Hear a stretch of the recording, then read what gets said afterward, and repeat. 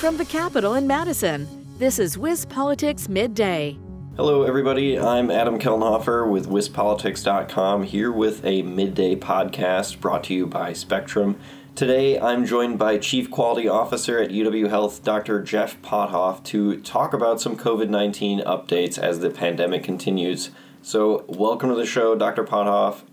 I'd like to talk to you a little bit about what exactly or where exactly we are with this COVID-19 pandemic. So, what's the news on that front? I think the one word for the news is optimism.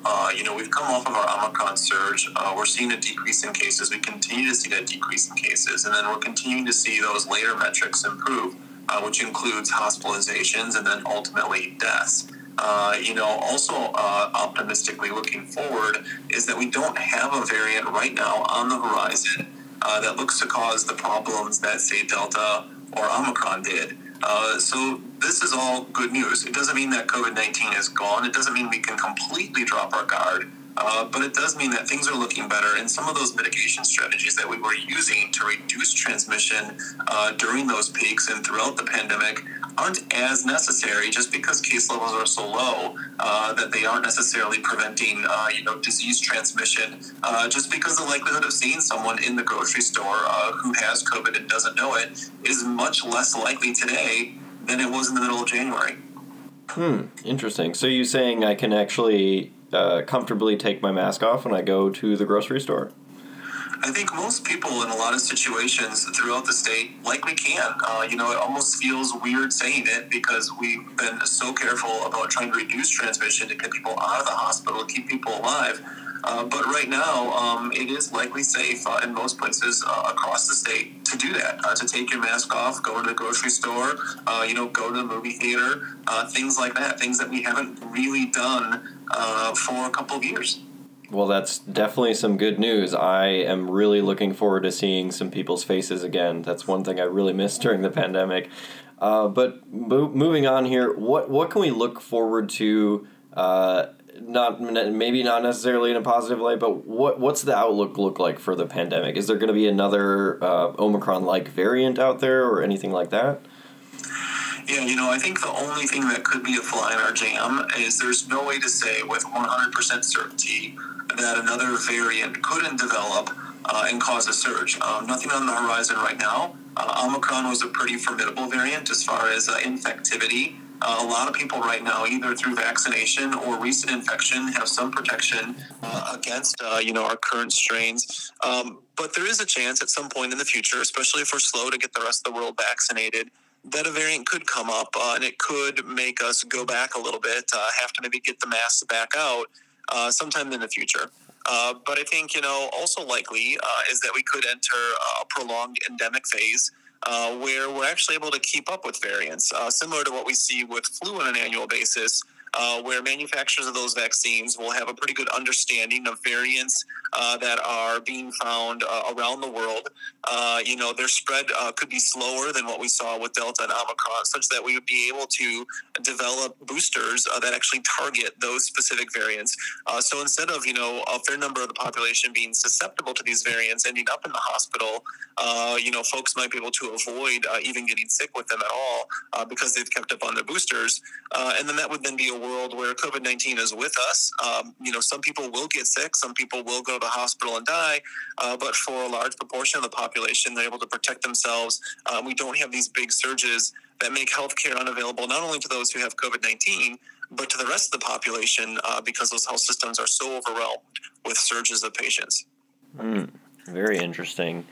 So I want to talk a little bit about, since we're, about 2 years into this pandemic, what are some of the steps in the healthcare industry that actually worked to reduce the effects of the pandemic?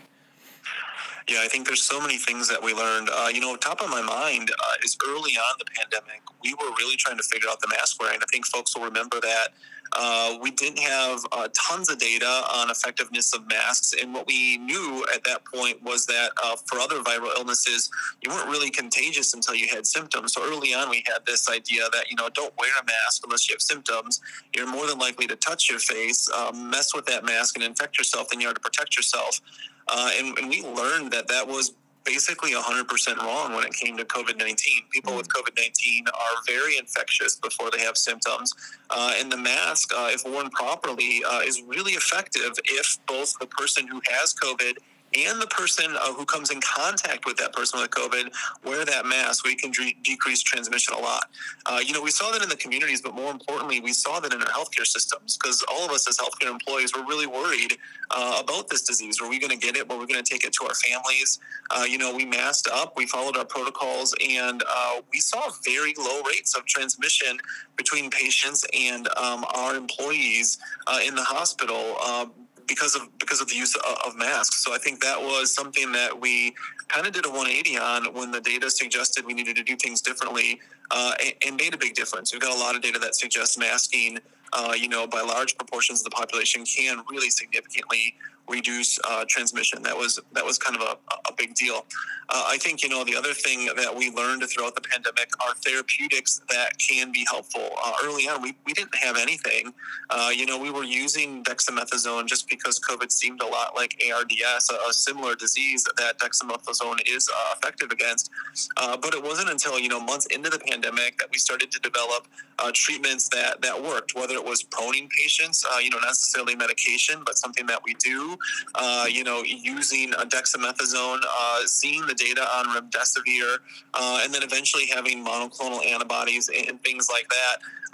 That put some arrows in our quiver when we started combating COVID-19, and we got better at taking care of patients who had that disease. And I think, ultimately, that fight ended with the vaccines. I mean, the vaccines being developed without cutting shortcuts, being safe and effective, and the timeline that they were developed was really pretty much a modern marvel of medicine. And the vaccines were really effective. I know folks can go on social media and hear folks say, hey, I got the vaccine, I can still get COVID-19. Absolutely, no vaccine is 100% effective in preventing you from getting the disease, but these vaccines have been really effective in preventing hospitalization and preventing death, which is really the gold standard. That's what you're really looking for when it comes to vaccine effectiveness, and really is probably a big reason why we are where we are today in the fight against the pandemic. So just all kinds of things that have happened in the last 2 years that are worth celebrating, despite the tragedy that COVID-19 is. Very interesting. Thank you, Dr. Potthoff, for joining me on today's Midday Podcast, brought to you by Spectrum. If you want to check out more healthcare news, you can check out the wisbusiness.com website, where you can sign up for a free daily healthcare update. But for now, I'm Adam Kellenhofer with wispolitics.com. Thanks for tuning in. This has been WisPolitics Midday. For more state government and political news, visit wispolitics.com.